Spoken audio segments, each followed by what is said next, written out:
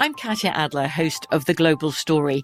Over the last 25 years, I've covered conflicts in the Middle East, political and economic crises in Europe, drug cartels in Mexico. Now I'm covering the stories behind the news all over the world in conversation with those who break it. Join me Monday to Friday to find out what's happening, why, and what it all means. Follow The Global Story from the BBC wherever you listen to podcasts. When you buy Kroger brand products, you feel like you're winning. That's because they offer proven quality at lower than low prices. In fact, we guarantee that you and your family will love how Kroger brand products taste, or you get your money back. So next time you're shopping for the family, look for delicious Kroger brand products, because they'll make you all feel like you're winning. Shop now, in-store, or online. Kroger, fresh for everyone. Xfinity has free premium networks for everyone this month, no matter what kind of entertainment you love. Addicted to true crime? Catch killer cases and more spine-tingling shows on A&E Crime Central. Crave adventure? Explore Asian action movies on Hayya. Searching for something extreme? Check out skating, snowboarding, and more on Fuel TV Plus, the global home of action sports. And find crowd-pleasing bops on iHeartRadio's Hit Nation playlist. There's new free shows and movies to love every week. Say free this week in your Xfinity voice remote. There's a lot happening these days, but I have just the thing to get you up to speed on what matters without taking too much of your time. The 7 from the Washington Post is a podcast that gives you the 7 most important and interesting stories, and we always try to save room for something fun. You get it all in about 7 minutes or less. I'm Hannah Jewell. I'll get you caught up with the 7 every weekday, so follow the 7 right now. Hey, history enthusiasts, you get not one, but 2 events in history today. Heads up that you also might hear 2 different hosts, me and Tracy V. Wilson. With that said, on with the show. Welcome to This Day in History class from HowStuffWorks.com and from the desk of Stuff You Missed in History class. It's the show where we explore the past one day at a time with a quick look at what happened today in history. Hello and welcome to the podcast. I'm Tracy V. Wilson, and it's September 3rd. The Whitestone Hill Massacre took place on this day in 1863. This massacre followed the U.S. Dakota War of 1862, and that war followed a whole series of unfair and exploitive treaties between the United States and the Dakota people. These treaties led to more than 6,000 Dakota living on a narrow strip of land south of the Dakota River. There was a massive food shortage in this area, and there was no game to hunt anywhere on that small strip of land that they were living on. So people were starving, especially because they weren't supposed to be hunting outside of this small piece of territory they'd been assigned to. And then on August 17th, 1862, 4 young Dakota men killed 5 white settlers. It's not clear what exactly happened here, but one of the stories is that it started with an argument over some stolen eggs that then escalated into real violence. This set off a huge war between the United States and the Dakota. More than 600 people were killed, and most of them were white civilians. Between 75 and 100 Dakota soldiers died, and more than 70 white soldiers. And afterward, nearly 400 Dakota men were put on trial, and 38 of them were executed in a mass hanging on December 26th of 1862. Congress also revoked all the treaties between the United States and the Dakota, and the Dakota Expulsion Act made it illegal for the Dakota to be in Minnesota, which is where most of this had happened. The United States really wasn't satisfied that the hostilities were over. So even though the Dakota had already been forced out of Minnesota and into Dakota Territory, 2 expeditions were mounted to try to hunt down any survivors. On September 3rd, 1863, 300 men led by Colonel Albert E. House found a large group of Native people encamped at Whitestone Hill. Some of these people were refugees from the Dakota War, but none of them had had anything to do with the fighting. This was basically a group of people who weren't involved. It was a large, multi-tribal gathering that was preparing for winter. So they were hunting and they were drying bison meat. They had thousands of pounds of bison meat that was drying on racks that was their food stores for the winter. About half of the adult men were away hunting when the army found this encampment. After about 3 hours of negotiations between the indigenous people and the military, a force led by General Alfred Sully charged into the middle of this gathering. Most of the people killed in the first assault were women, children, and elderly men. Cavalry and artillery ran down the people who tried to flee. Estimates range from between 100 and 400 Native Americans killed and almost 150 surrendered. Most of the roughly 20 fatalities among the U.S. Army were people who had been caught in crossfire. Afterward, under Sully's command, the Army gathered everything that was useful and they burned it, including all of that meat that was being dried for winter. In the words of soldier F.E. Caldwell, quote, Sully ordered all the property destroyed, teepees, buffalo skins, and all their things, including tons and tons of dried buffalo meat and tallow. It was gathered in wagons, piled in a hollow, and burned. And the melted tallow ran down into the valley into a stream. Hatchets, camp kettles, and all things that would sink were thrown into a small lake. The people who escaped were rounded up the next day and taken to a POW camp. In the immediate aftermath of this, Sully and his men described the event as a huge success, a necessary coda to the Dakota War, getting rid of the people who had been among the belligerents. This may have been influenced by the fact that a lot of them had family members who had died in the war, and so they had treated this as something of an act of revenge. But it was immediately clear to other people that this shouldn't be framed as a successful military campaign. In November of 1863, Sam Brown, who was working as an interpreter at the POW camp, wrote a letter to his father in which he said, quote, I hope you will not believe all that is said of Sully's successful expedition against the Sioux. I don't think he ought to brag of it at all, because it was what no decent man would have done, pitched into their camp and just slaughtered them.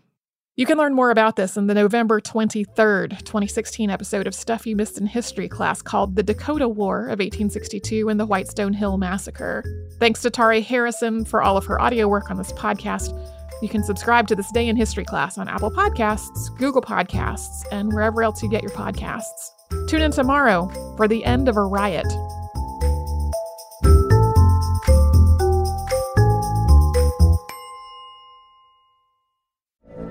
From BBC Radio 4, Britain's biggest paranormal podcast is going on a road trip. I thought in that moment, oh my God, we've summoned something from this board. This is Uncanny USA. He says, somebody's in the house, and I screamed. Listen to Uncanny USA wherever you get your BBC podcasts, if you dare.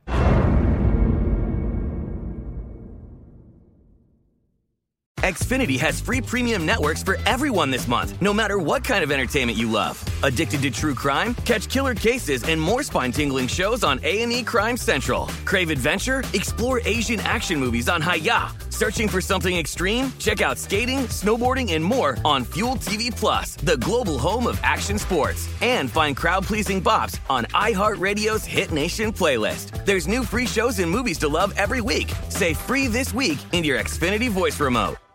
Had enough of those supplements that leave you feeling nothing? Symbiotica is your solution to great-tasting, all-natural supplements that actually work. Crafted with premium plant-based ingredients, their products have no seed oils, fillers, or artificial nonsense. It's just pure goodness in every pouch. Try them out and actually feel the difference today. Visit Symbiotica.com and use code IHEART for 15% off plus free shipping on your subscription order. Again, that's 15% off plus free shipping on your subscription order. Go to Symbiotica.com. That's Cymbiotika.com. There's a lot happening these days, but I have just the thing to get you up to speed on what matters without taking too much of your time. The 7 from the Washington Post is a podcast that gives you the 7 most important and interesting stories, and we always try to save room for something fun. You get it all in about 7 minutes or less. I'm Hannah Jewell, I'll get you caught up with The 7 every weekday. So follow The 7 right now. Greetings, everyone. Welcome to This Day in History class, where we learn a smidgen of history every day.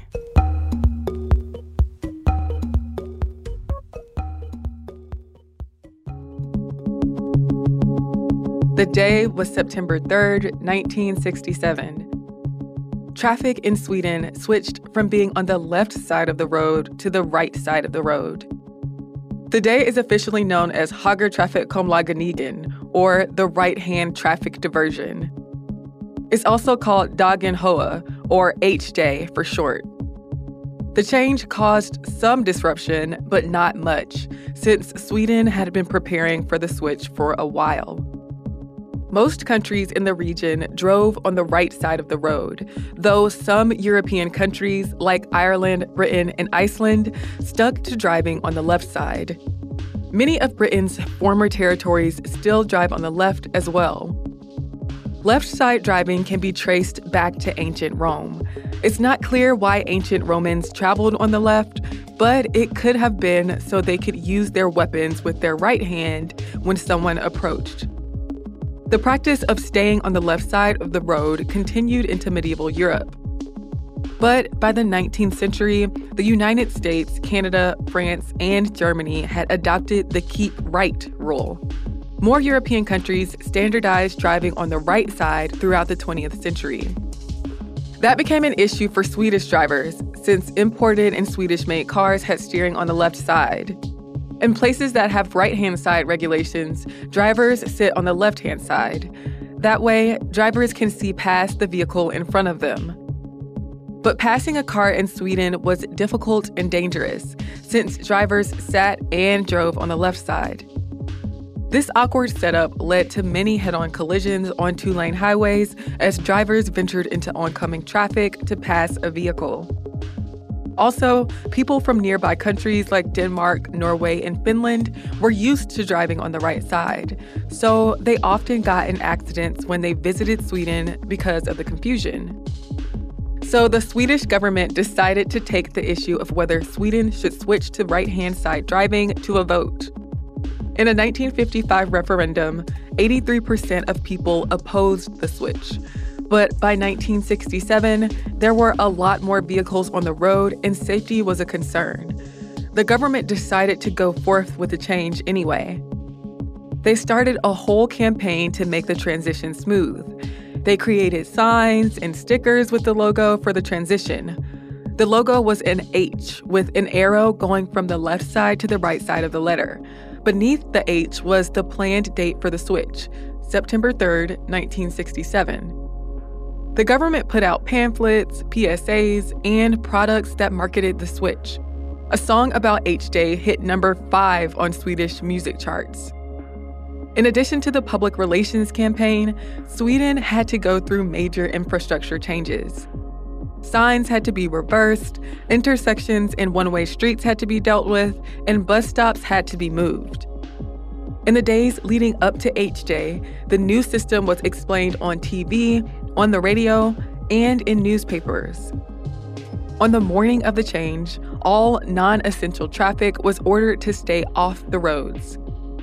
At 4:50 in the morning, the phrase, "Now is the time to change over," was announced over loudspeakers. The entire project cost about 628 million kronor, or 2.6 billion kronor in 2018, the equivalent of $316 million US. On the Monday after H-Day, slightly fewer traffic accidents than average were reported. The number of motor insurance claims went down. But this improvement was likely due to safer than normal driving.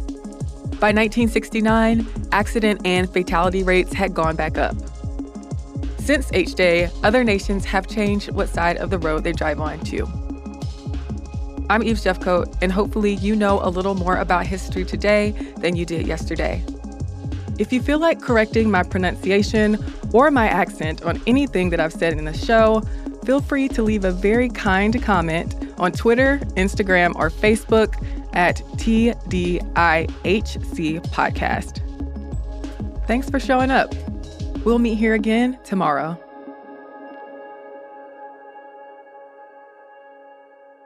For more podcasts from iHeartRadio, visit the iHeartRadio app, Apple Podcasts, or wherever you listen to your favorite shows.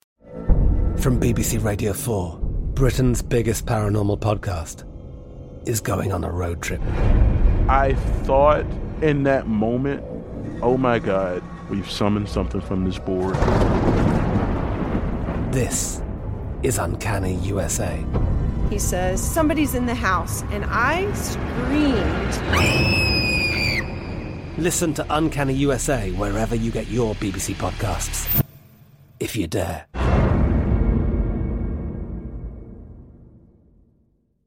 Xfinity has free premium networks for everyone this month, no matter what kind of entertainment you love. Addicted to true crime? Catch killer cases and more spine-tingling shows on A&E Crime Central. Crave adventure? Explore Asian action movies on Hi-YAH. Searching for something extreme? Check out skating, snowboarding, and more on Fuel TV Plus, the global home of action sports. And find crowd-pleasing bops on iHeartRadio's Hit Nation playlist. There's new free shows and movies to love every week. Say free this week in your Xfinity voice remote.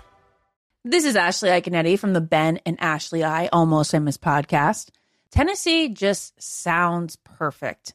Whether that's live music, the crack of a campfire, or kids laughing on an adventure. To start planning your trip, visit tnvacation.com. Tennessee sounds perfect. Hey, it's Bobby Bones. Are you looking to build this year? If so, there is no better time than right now to start planning and to get your spot on the construction schedule. If you need a garage, a stall barn, a storage for vehicles, RV, boat, collectibles, or even a shop for your farm, hobbies, or car restoration projects, visit MortonBuildings.com and start your construction process. With superior materials, craftsmanship, best-in-class warranty, Morton Buildings are made to last for generations.